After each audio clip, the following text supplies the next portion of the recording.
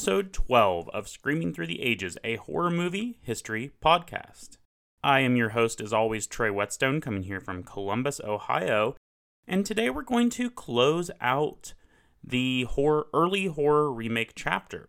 Now, in the past couple episodes, I've had some fantastic guests to talk about some remakes and some ones that they particularly wanted to talk about, and we've gone in depth on those. Today is more of a recap and hitting on those big remakes that we haven't talked about, talking about how the remake maybe got initiated, how it got started, and is it necessary, and just talking a little bit about each film.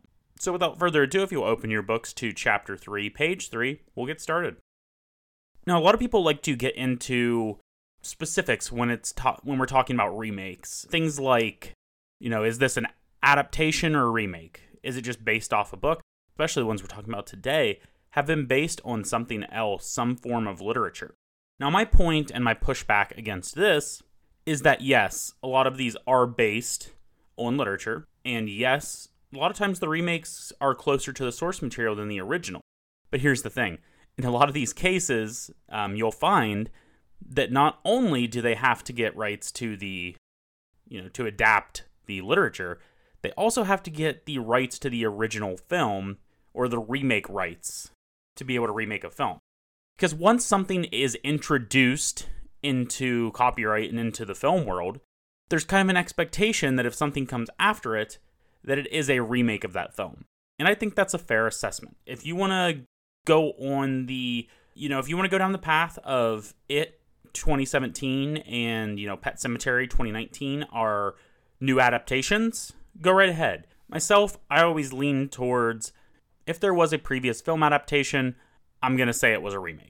So you think along whatever lines you want. That's the great thing about this in horror and movies in general, is we can all draw a hard line in the sand in what we believe in. I often am not drawing very hard lines in the sand, either on genre or classification or anything like that. But I know some people like that, and you should be able to enjoy that too. Now, one of the big questions is, are these remakes necessary? Has there been enough time from the original to constitute one? Are there enough changes or updates for the modern times?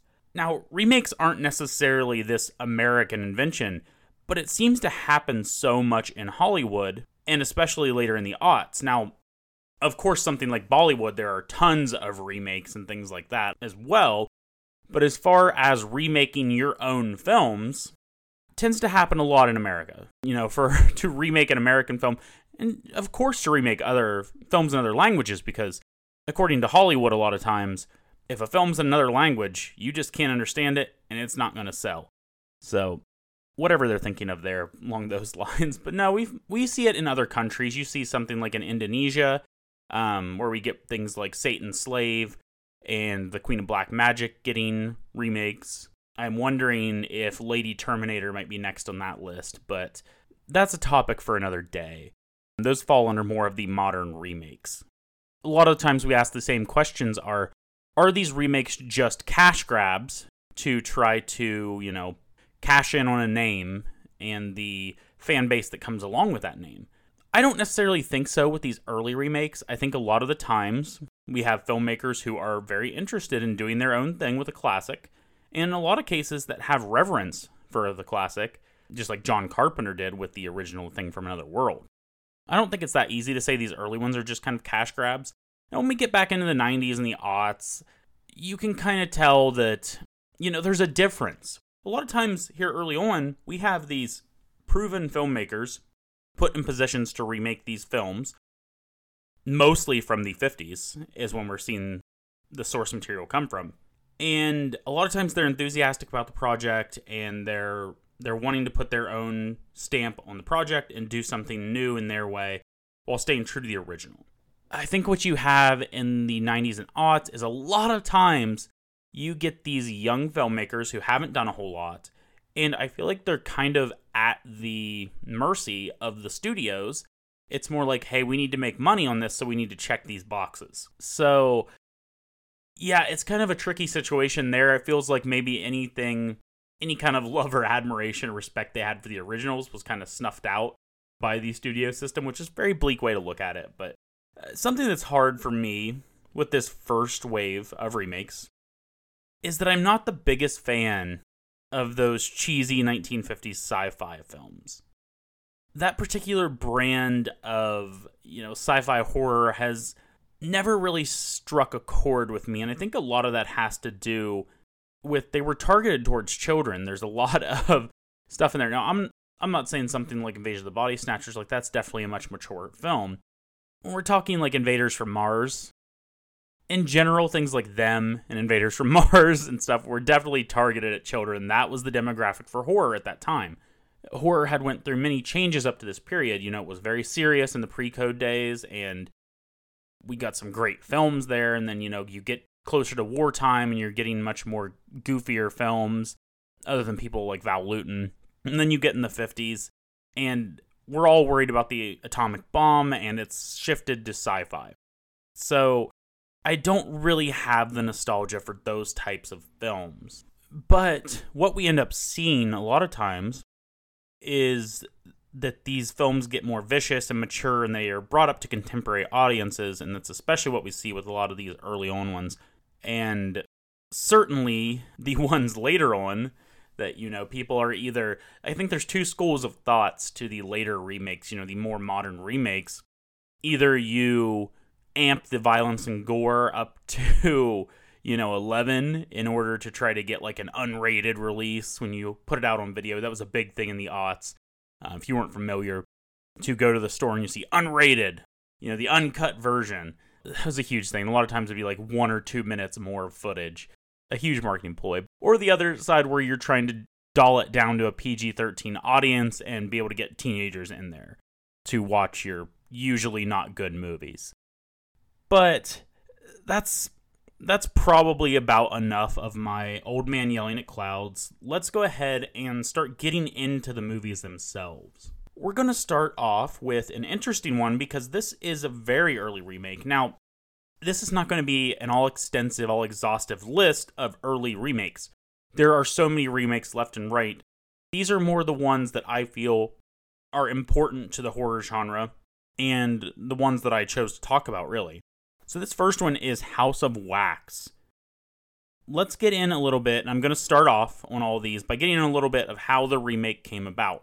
With House of Wax, Warner Brothers was impressed with the success of the low-budget B-movie adventure film, Bwana Devil, that released in 1952 because it had these cool 3D effects, and I think it did pretty well at the box office because of that. So they decided to dig into their back catalog and remake The Mystery of the Wax Museum using this new 3D technology.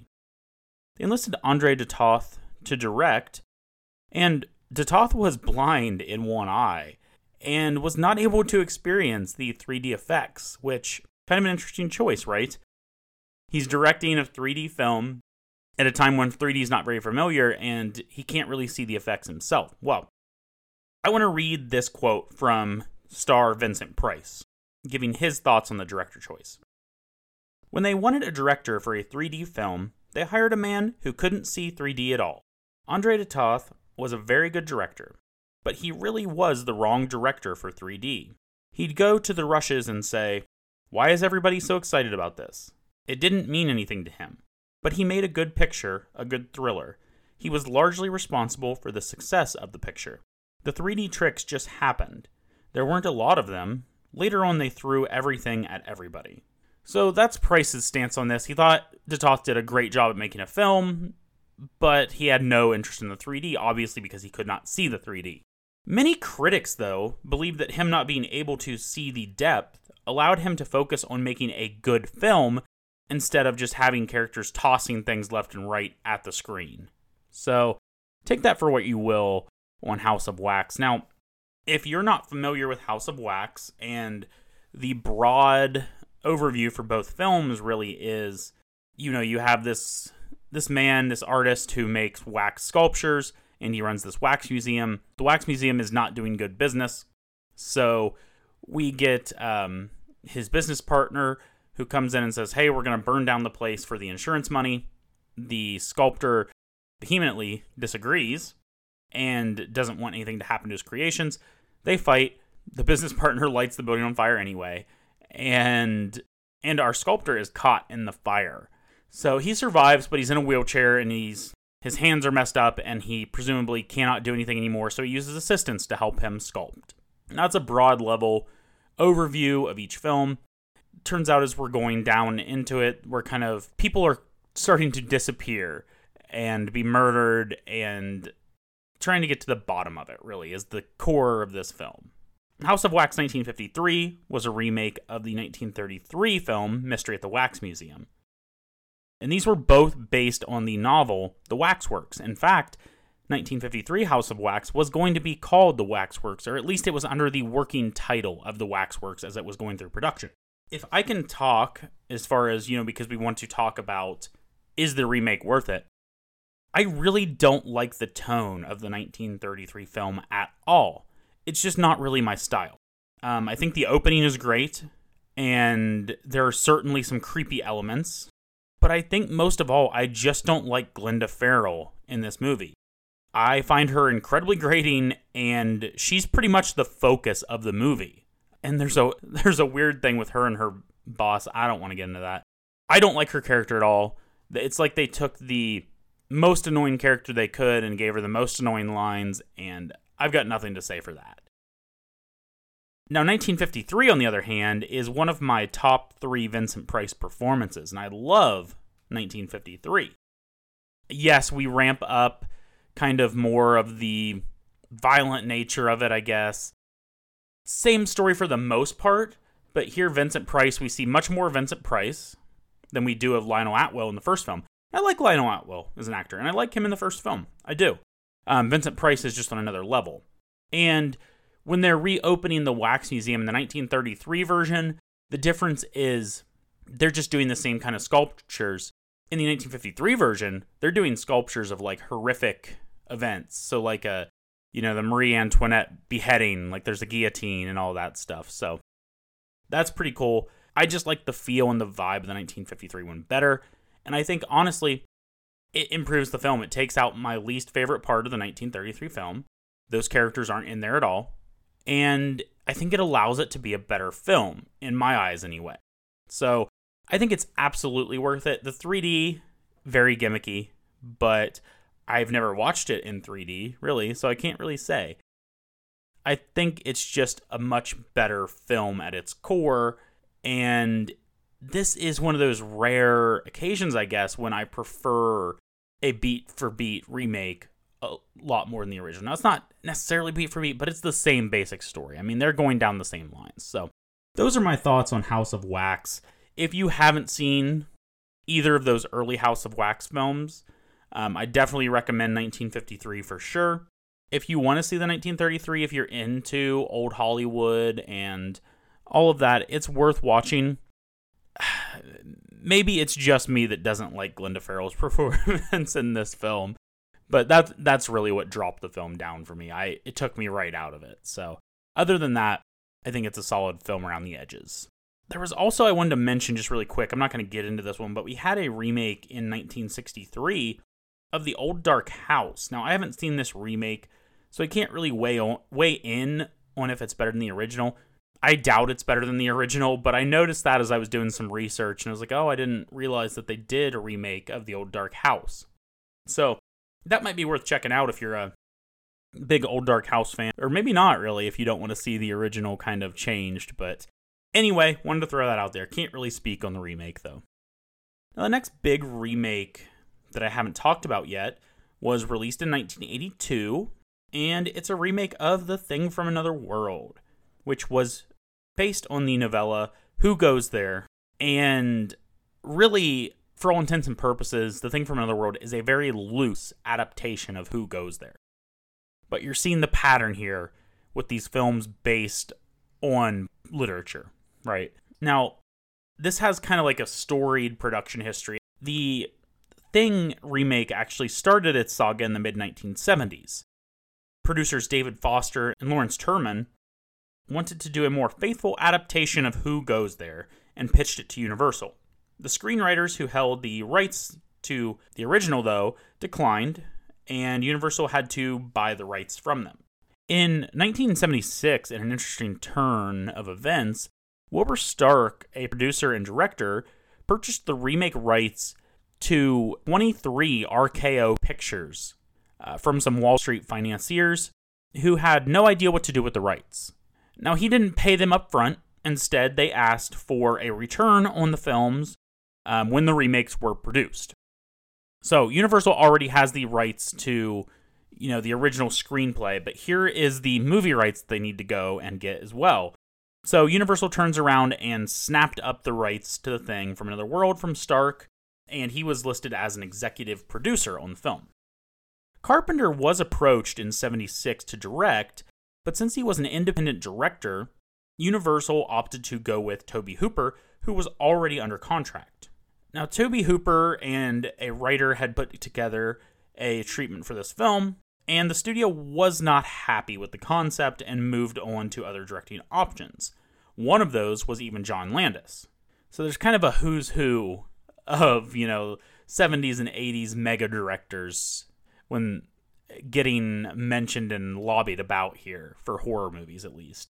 Kind of the cream of the crop of the horror genre at the time. Now, after all this, the project was put on hold because they just could not find a director and could not find a way through. But it would ramp back up after the success of Ridley Scott's Alien in 1979, and with Carpenter fresh off of his success with Halloween, he was loosely attached to this film as director. At first, he thought, it would be hard to surpass the original, and didn't want to do it. It was, however, suggested to him that maybe he read the novella first and see how he thought about it. Well, Carpenter instantly fell in love with the story. He saw it as timely and something he could really relay to contemporary audiences to speak about the times. And we all know Carpenter, especially in the 80s, really likes to speak about the times. So that kind of kick-started the whole project. It got him back on board and interested. And really, the rest is history of how this film came together. So, if we're going to talk about The Thing from Another World for a minute, I find it much better than a lot of its sci-fi contemporaries. And it's really quite different from a lot of films at the time, especially the ones I was rewatching for this or that I've watched before. But it's still not really one of my favorites. I think the characters are a lot better here than in a lot of these films at the time. The problem is it's like there's something there, but it just doesn't all click for me, and especially the monster. The monster is not good in this, and I think Carpenter's been on record to say that he didn't find anything interesting about the monster in The Thing from Another World either. So I'm not alone in there. But when we're talking about The Thing 1982, this is a case of a remake diverging pretty far from the original as much as it could while still being set in the same kind of setting. Not only is this the best remake, in my opinion, that's ever been made, it's also one of my favorite horror movies of all time. And it's funny that it does stick very close to the novella, where the original doesn't. And this is kind of a pattern we would see in more recent years, is these readaptations where they're sticking much closer to the source material, and a lot of times we get some better material out of them. Again, we take The Thing from Another World, which is fairly harmless, as far as violence and stuff like that goes, and we ramp the violence all the way up. It's taken up several notches and really kind of drags these 50 sci-fi films that a lot of times are cheesy, kind of kicking and screaming into the future. This is a masterclass in sci-fi horror, though, and the original just can't compete at all for me. John Carpenter is a master himself, and this is one of his very best moments, one of his two very best films, in my opinion. So, you kind of get the idea of how I feel here. I definitely, with no reservations, lean towards the 1982 remake of The Thing. It's just better in every single way. And maybe having it be a classic and having seen it for so many years kind of tainted when I did finally go and watch The Thing from Another World. But The Thing from Another World is just so much duller when compared to The Thing. And it's very interesting, the approach, the different approaches, in the 51 version, it's kind of everyone against The Thing. And in the 82 version, Carpenter said it really reminded him, the novella did, of Agatha Christie's And Then There Were None. So he kind of used those elements to where everybody's kind of on edge and suspecting everyone, and everyone's a suspect and no one's laying their guard down.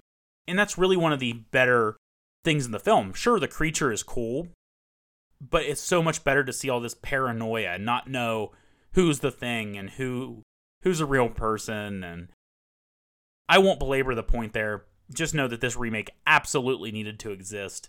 It took a very interesting premise of a sci-fi film from the 50s and just took it into the 80s, spruced it up for the times, and really gave it the treatment that the novella probably deserved from the start.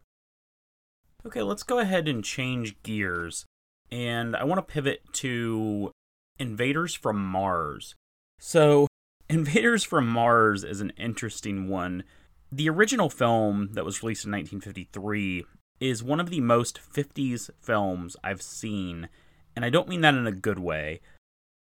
It's pretty cheesy, and it's a clear product of the era. Now, this film was directed by William Cameron Menzies, who hasn't really done anything else that I'm familiar with outside of, he did do the Shandu the Magician film, so that's something there. But when we're talking Invaders from Mars, I don't want to badmouth this thing. It just kind of exemplifies a little bit of that 50s sci-fi genericness that I don't really like. But it's not all bad. I mean, I liked the first half of the film, really, if we're talking about it. The first half's pretty good. There are some genuinely creepy moments. There's an especially creepy part with a little girl, which I think is a very chilling moment, especially for the time. The problem with Invaders from Mars, the original, is that in the second half, the military is all hands on deck. You know, the military believes the kid, and they're in here to go after these aliens. And I guess maybe I should set it up just a little bit and say that through the synopsis, you know, in the early hours of the night, young David McLean sees a flying saucer land and disappear into the sand dunes just beyond his house. Slowly, all of the adults, including his once loving parents, begin to act strangely. That's a very good setup for this film. I mean, that's basically what's going on without giving too much away. And we do have aliens here, like I said. I think the alien designs are very campy. They're very 50s, they're very cheesy. That being said, I actually like them. I think they do have a lot of character to these aliens they create. My main issue, and I'll go back to what I was just talking about a little bit ago, the military stuff in the second half of this. A lot of the second half of this, we're just getting shots of tanks over and over, montages of tanks, and we're getting these military guys going through tunnels, and there's just not a lot of heart or creepiness to that second half of the film. I think if it would have maintained more of what was in the first half, just maybe, this thing could have won me over. But it is corny, it is cheesy, that's going against it from the start. The weird thing is that you kind of have a Body Snatchers scenario before the Invasion of the Body Snatchers film. And this was 53, so this was before Jack Finney's novel had come out.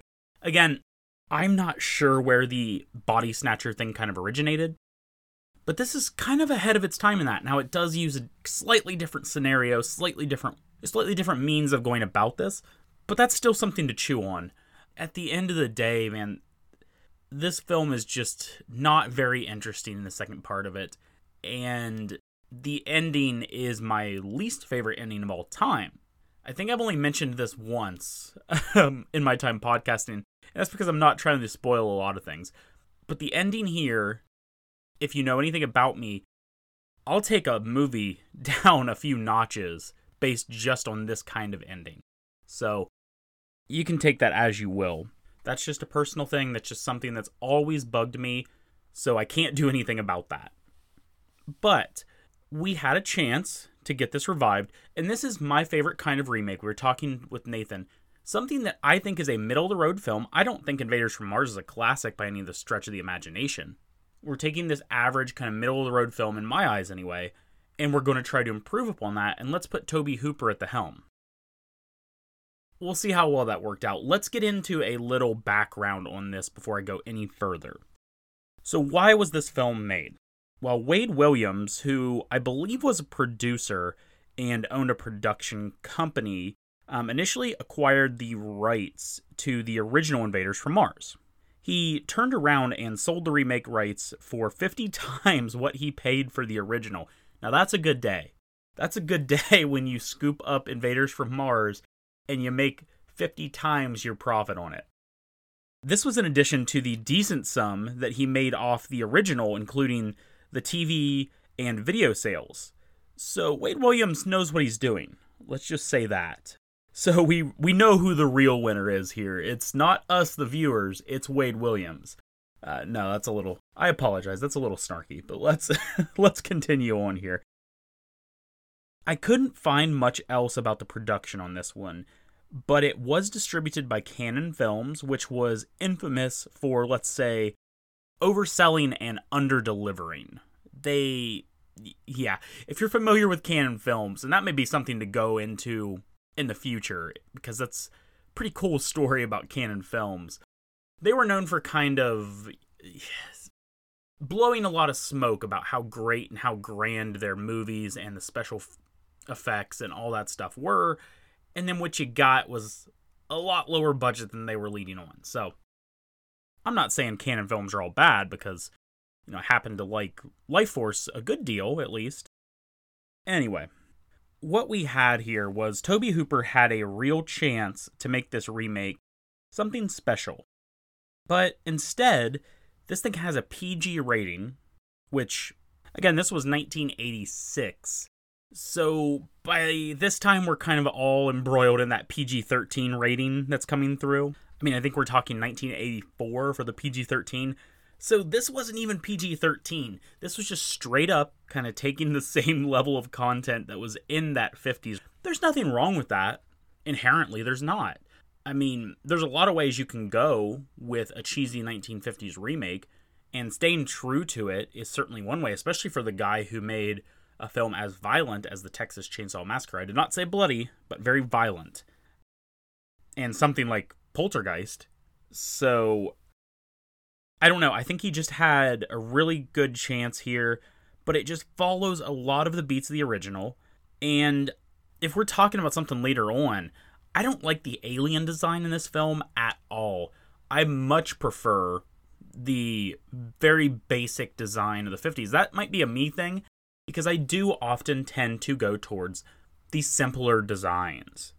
These things are certainly something. I mean, they certainly look like 80s style, gross, weird, deformed aliens, sure. They just don't hit with me. You can probably hear it by this point. I don't have a whole lot to say about either of these films. I think Hooper's is more generic in a lot of ways than the original, because the original gives a couple standout moments, really, while Hooper doesn't really give me a whole lot. Now, we don't have the military montages as much, but we still do have a lot of military action, and they're not really doing anything. That movie's kind of a mess. And at the end of the day, I definitely prefer the first half of 53 to all of 86. So I don't know where I land on this thing. But really, both are like one-time watches for me. Now, there's probably some Invaders from Mars mega fans. If you're a huge fan of 50s horror, or if you grew up with it, I'm sure you love Invaders from Mars, or you at least like it a lot. And there's a lot to like there from 53. I just have a hard time even remembering anything from 86, and I did not watch it that long ago. It's just not that great of a movie. I hate to bash anything. Like I said, I don't think you could go wrong watching either of these just one time. But I think for a lot of horror fans, that's going to be it. So, not a whole lot to say. I don't want to continuously bash films. So let's go ahead and move on. The Fly. So, unfortunately for Invaders from Mars, I don't have a lot to say about it, and those two films get sandwiched in between The Thing and The Fly. Sorry, I'm just going by chronological order of the remake. I can't help it. But, on paper, now, let's talk about The Fly 58. Before I get into anything, let's sum up The Fly in 1958. So once again, we have a director here that I'm not familiar with a ton of their work, and that is Kurt Newman. Industrialist Francois Delambre is called late at night by his sister-in-law, Helena Delambre, who tells him she has just killed her husband, Andre. Reluctant at first, she eventually explains to the police that Andre invented a matter transporter apparatus, and while experimenting on himself, a fly entered the chamber during the matter transference. So, synopsis out of the way. On paper, I should really love The Fly. I do love a lot of films that Vincent Price is in, sure. And a lot of those were, 50s kind of cheesy films. But if we're talking Vincent Price in the 50s, I think there's a lot better to be had if we're not talking about House of Wax or House on Haunted Hill. We can certainly have a conversation about The Tingler or The Bat, which I like either one better than this one. This is kind of my least favorite of his 50s horror film. And I didn't really expect that going in because I do really like the other Vincent Price films of the 50s. And he does play a good part in this. I just never really got the appeal. So, that's kind of I don't have a whole lot to say about The Fly 1958 because I don't really like it. I think it's very cheesy. I think it's very over the top with how it depicts yes, and I am saying over the top, knowing full well what I am about to say about the 86 remake. I get that.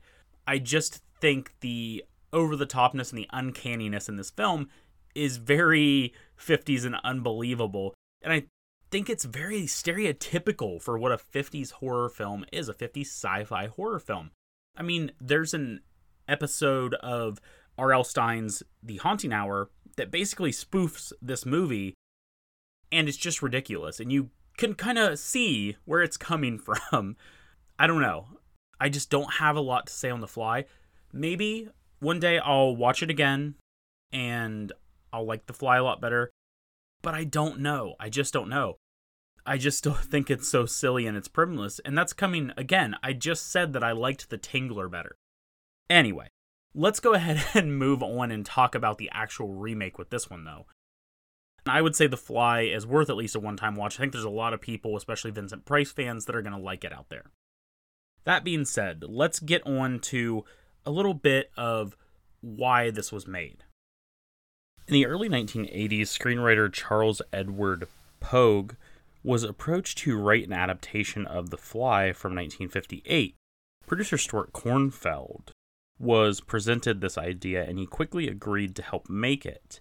They pitched the idea to Fox, who approved, and Pogue began to write a first draft. And with this, he initially wanted to stick close to the short story, but Kornfeld convinced him to draw out the transformation instead of having the fly monster created instantly. They go to pitch it to the executives, and they hated it, and initially withdrew. But after some negotiating, Kornfeld kind of got in there and negotiated, and they kind of made some deals, and they agreed eventually to distribute if they could find another source to finance the film. They did not want to be completely footing the bill for this thing. Funny enough, the new producer would end up being Mel Brooks, who agreed to produce the film through his company. He really liked the script and just thought it was in need of a new writer to kind of bring it home. So Pogue was removed and a new writer was brought in. However, Brooks didn't like the new treatment and brought Pogue back in to polish the original. Cronenberg became the first choice as the director, but he was already working on Total Recall and wasn't available. The next target was Robert Bierman. This is where things get a little weird and a little sad, too. Bierman was a young British director. He was flown to LA, but during pre-production, his daughter was actually killed in an accident, and he wouldn't be able to return to the project. They had given him, Mel Brooks had given him a lot of time to kind of process things and deal with this, because it's not an easy thing. But after 3 months, Bierman finally said, hey, I don't think I'm going to be able to do this project. You're going to have to move on. So that's a little bit of a sad footnote in The Fly. But interesting with that is, with the tragedy, it actually paved the way for Cronenberg to come back. Because by this point, Cronenberg was pulled off of Total Recall and was offered the job again. He accepted and began extensive rewrites on Pogue's script. Cool thing was, even after everything and rewriting all this script, is that Cronenberg insisted that Pogue get a co-screenplay credit, as he couldn't have written the version that he wrote without Pogue.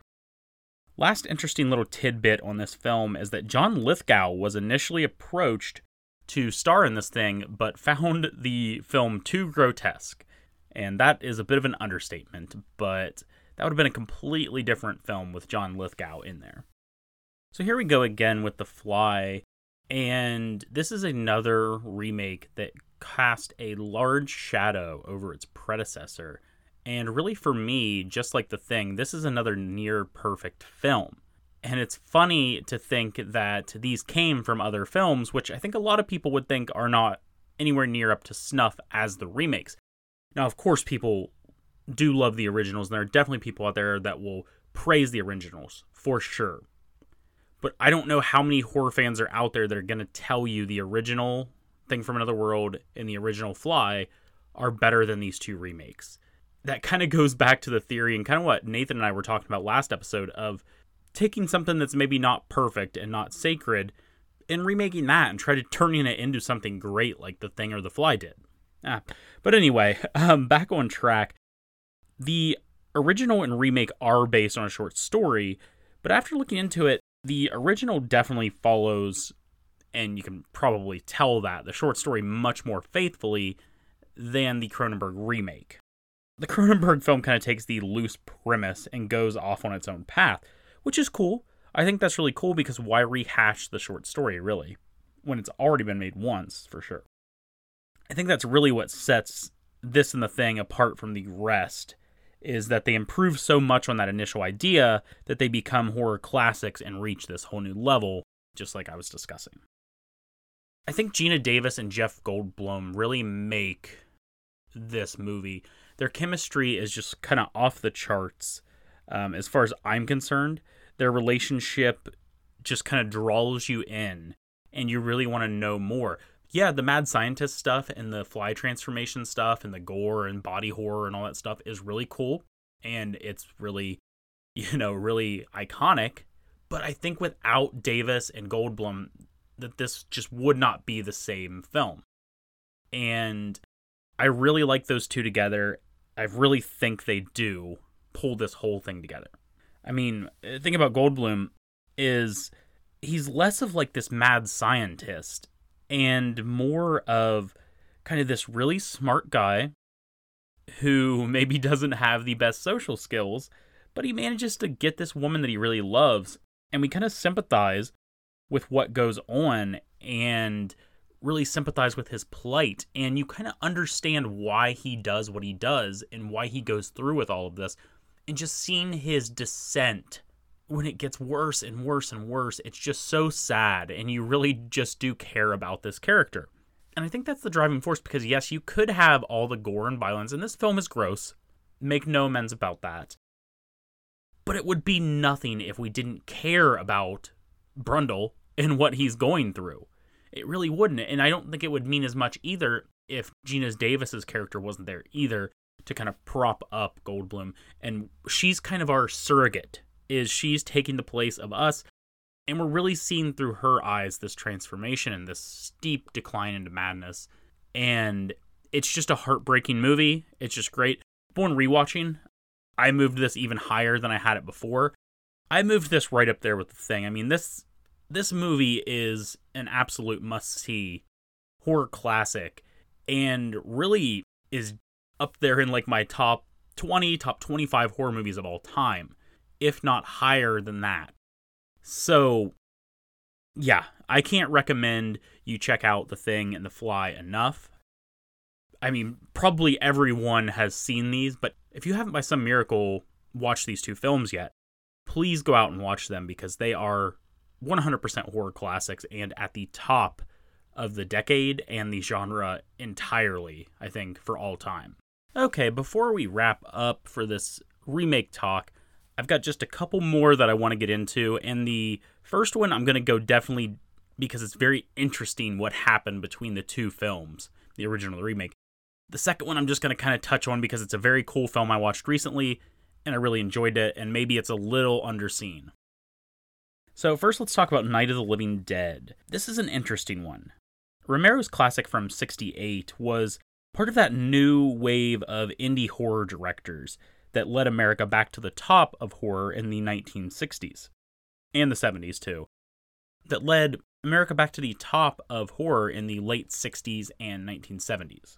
Unlike a lot of the 50s films that we've talked about on this episode, this one is just bleak and violent on levels that were pretty hardcore for the time. This is my favorite of the Romero films, and the rare exception in this episode where I actually prefer the original. The idea of this remake was first kicked around by Romero due to the copyright issues the original film initially had. It was initially titled Night of the Flesh Eaters, and when the name was changed, a new copyright wasn't applied for, meaning it was immediately thrown into the public domain. We all kind of know that story. Because of this fact, Romero was also worried about others remaking it first. He heard 21st Century Film Company was interested in remaking the film, so he kind of joined up with them and began the remake process. Savini was brought in to do special effects at first, and he was really drawn to the film because he didn't have a chance to be involved in the original. He was a frequent collaborator of George Romero, and that kind of probably aided him that he didn't get to do, the first one and maybe one of the most iconic films of all time.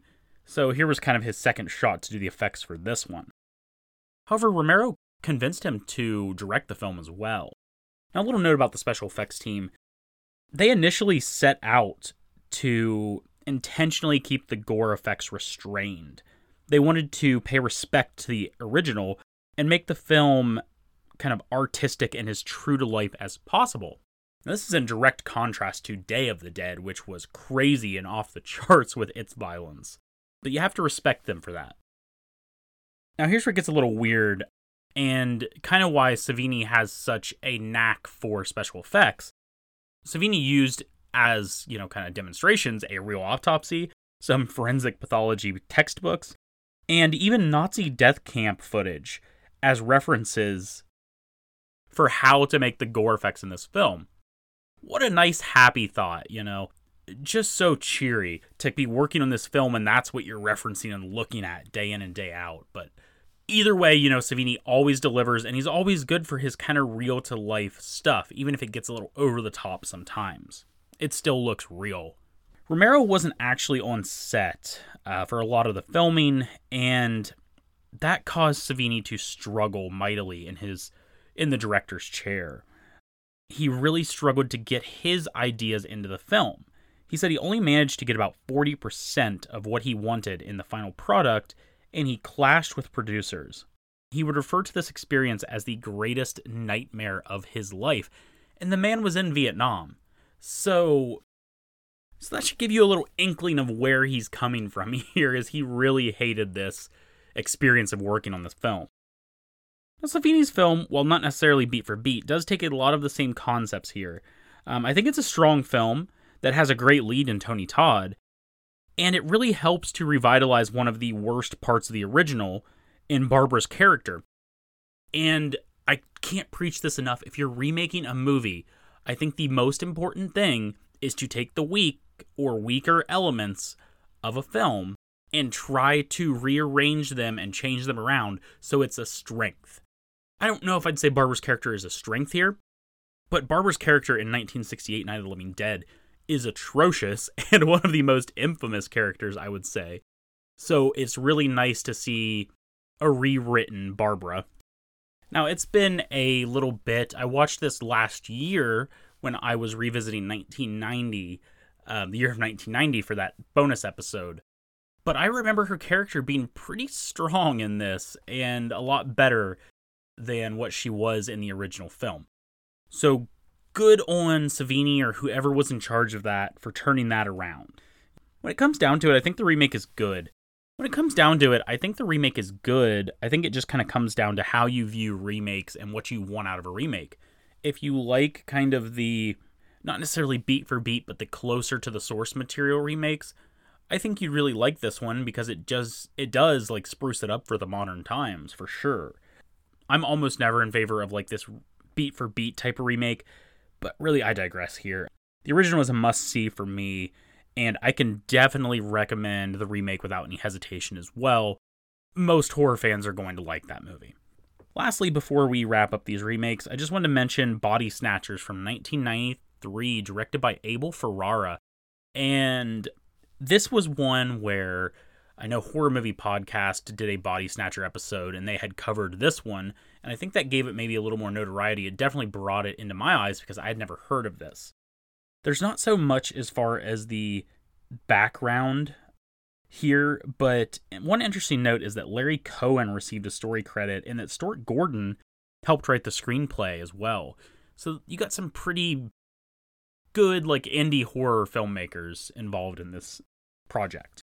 This one, I think, kind of distinguishes itself from the other two Body Snatcher movies that came out earlier. I think it has a very distinct feel. It kind of strays the most from that original text or that original setup. And, the main factor of that, it's being set on a military base, which is kind of cool. But I really like this film.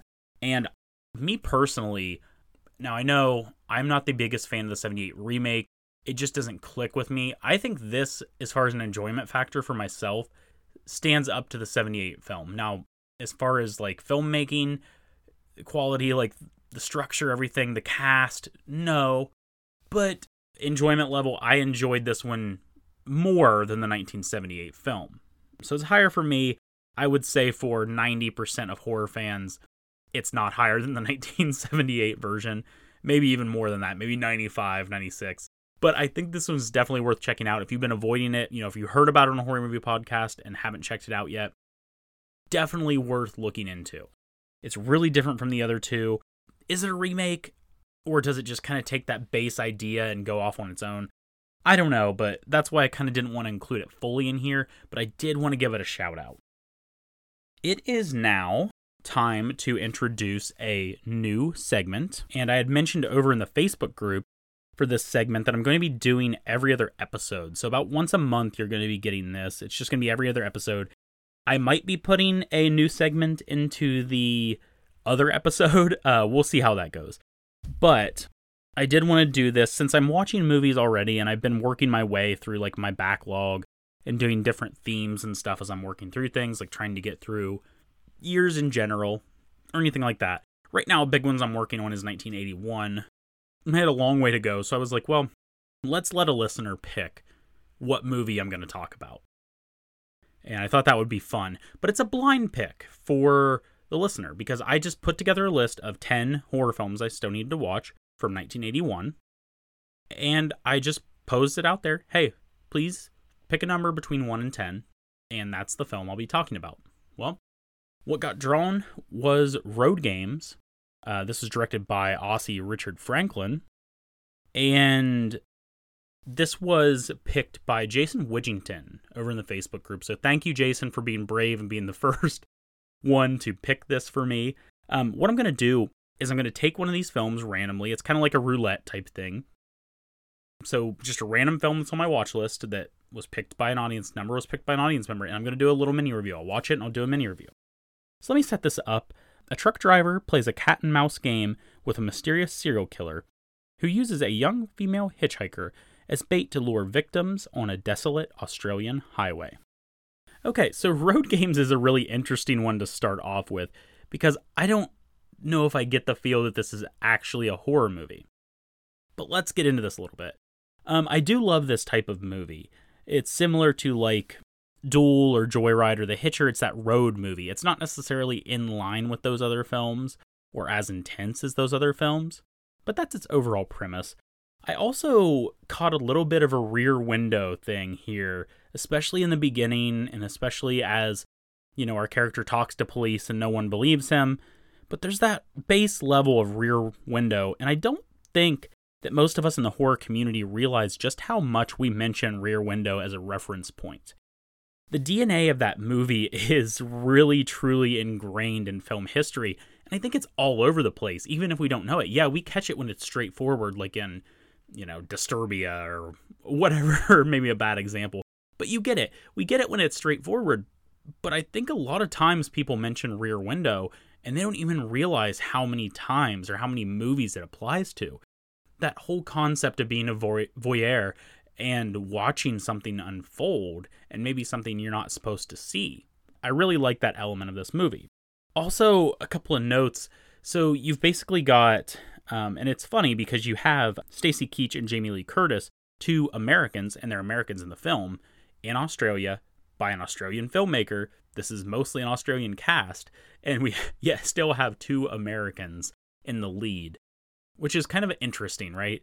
Interesting choice, but they do an absolutely phenomenal job in this movie.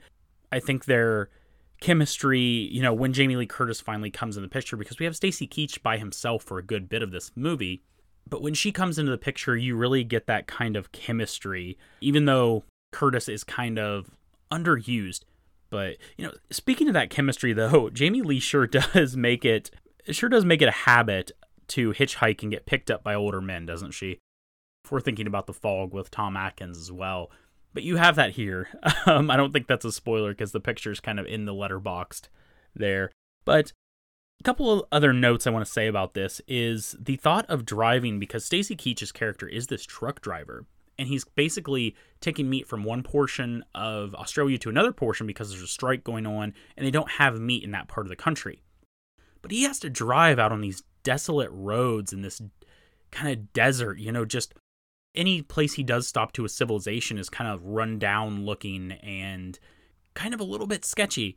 So I'm sure there are parts like that and stretches like that in any country, but it's kind of something that feels very specific to Australia. And it almost feels like you're in kind of Mad Max territory as he's kind of going through these more rundown areas. I'd love for someone from Australia to kind of weigh in as if they've gone to these parts of the country and how it really is, and if it really is kind of like this. I know it's been 30, 40 some odd years now, but that just kind of seems to set the tone that there's nothing for miles and miles, and these people are out here hitchhiking and everything else, and it's just scary in that regards. Here's the thing though, this comes off, I don't know if this is a horror movie, it barely comes off as hitting that kind of horror thriller genre, which can really be deceiving given how it starts, because this film starts off so cool, and so almost Giallo-esque with how it starts in that scene in a hotel room. And you have to wonder, and I'll say this right here and we'll get off of this point, but you have to wonder what this movie could have been if it went in that direction.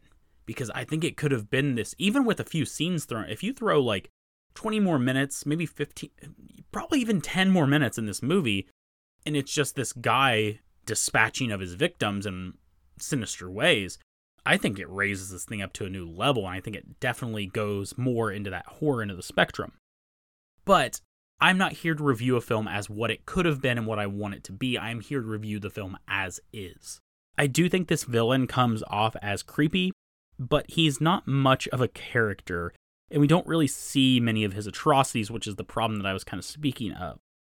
I think it kind of races to its conclusion, and because at the beginning there's so many like setups and so many establishing kind of things where we're seeing this killer off in the distance. We're seeing him dig a hole, we're seeing some trash get thrown out of the hotel, and that's really some interesting stuff early on. When we get down into it, into that third act, maybe it's not quite as, it doesn't quite as deliver, and it's not quite as satisfying as I would want it to be. But that's neither here nor there, because as a film on the whole, I really do like it. I think it's really fun. I think it's a really cool kind of premise and a really well done film. I really do. It's just, when it comes down to recommending this to horror fans, I don't know. I would say, just in general as a film, that I could recommend this one without any hesitation at all. I really liked Road Games. But if you're looking for a straight up horror movie, this isn't going to be it. If you're looking for The Hitcher, if you're even looking for like a horror thriller that is straight horror thriller like Joyride, I don't know if you're going to get that here.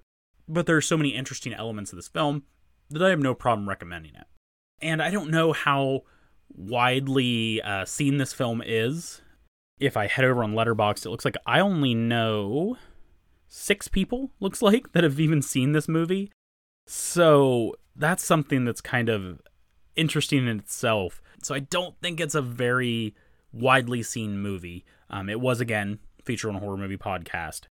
So if you haven't seen Road Games and you like that premise and you're up for like a, scratching the surface of a horror thriller, mainly a thriller, with some slight horror elements and a lot of downtime too, really, then check this one out. I don't know if I'm doing it justice, but I really did like this film. So that is the first of these segments where I'm going to randomly pick, have an audience member or someone in the community randomly pick a number, and it'll be a preset, predetermined list every time. I'm not going to be doing any cheating here. It was just happened to be that one. If you like this segment, let me know. I kind of thought it would be nice to break it up and kind of do something like this, since I am watching these movies anyway, and I'm getting through a lot of my backlog. So if you want it to stay, please let me know. Also, if you want to pick a number, you can just, send me a message over on Facebook, send me a message on Twitter, send me an email, whatever. Just give me a number. It needs no explanation, nothing like that. Just send me a number and I will keep you in line. But thank you, Jason Widgington, for being the first one to pick a number on this segment. So with that, let's go ahead and move into wrapping this episode up. I do want to thank everyone for listening out there. To kind of set up the next episode, this one kind of came together again like my last episode. I've been doing a lot of episode jumbling, and on the last episode, I think at the beginning I even said this was episode 12, with the one with Nathan Bartleby. Well, this is the actual episode 12. The one with Nathan, the thing is I've been juggling around these episodes because the Nathan one kind of came up out of nowhere, and this next one kind of came up out of nowhere. It's still going to be in this horror remakes chapter. It's going to be the last and closing episode of this. I can say that definitively right now. But it's going to be a little off the beaten path. So I had Nathan on last time. I'm going to have the other half of Phantom Galaxy and also a co-host on Land of the Creeps, which is Bill Van Vegel. And Bill will be coming on to discuss Vincent Price and essentially giving our top 10 Vincent Price movies. So that's going to be a lot of fun. Like I said, it doesn't necessarily fit into the early horror remakes, but when Bill mentioned it, I was like, yeah, you know what? I had talked about Vincent Price a couple times on this episode, and it was kind of in my mind anyway. So if you have to be a stickler for the rules, what kind of fun is that? Let's live a little and do some top 10 Vincent Price, because I think that sounds like a lot of fun, and just to have Bill on in general is going to be a lot of fun.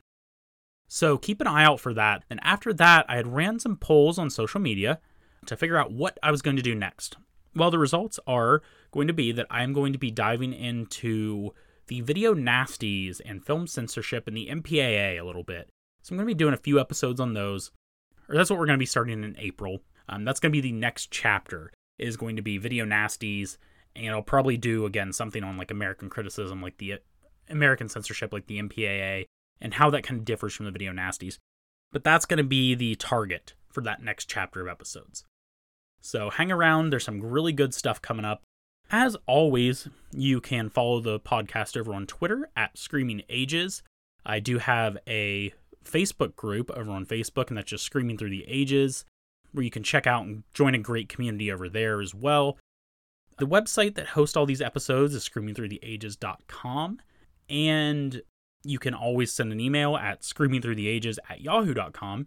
Really always appreciate reviews or sharing with your friend, or however you get the word out about the podcast. Whatever you want to do, I appreciate that. I know not everyone has iTunes. I always say iTunes review. I don't even have access to iTunes myself, so I can't even leave Apple reviews myself. So I understand that completely. Just however you want to spread the word about the podcast, I will appreciate it if you are enjoying it.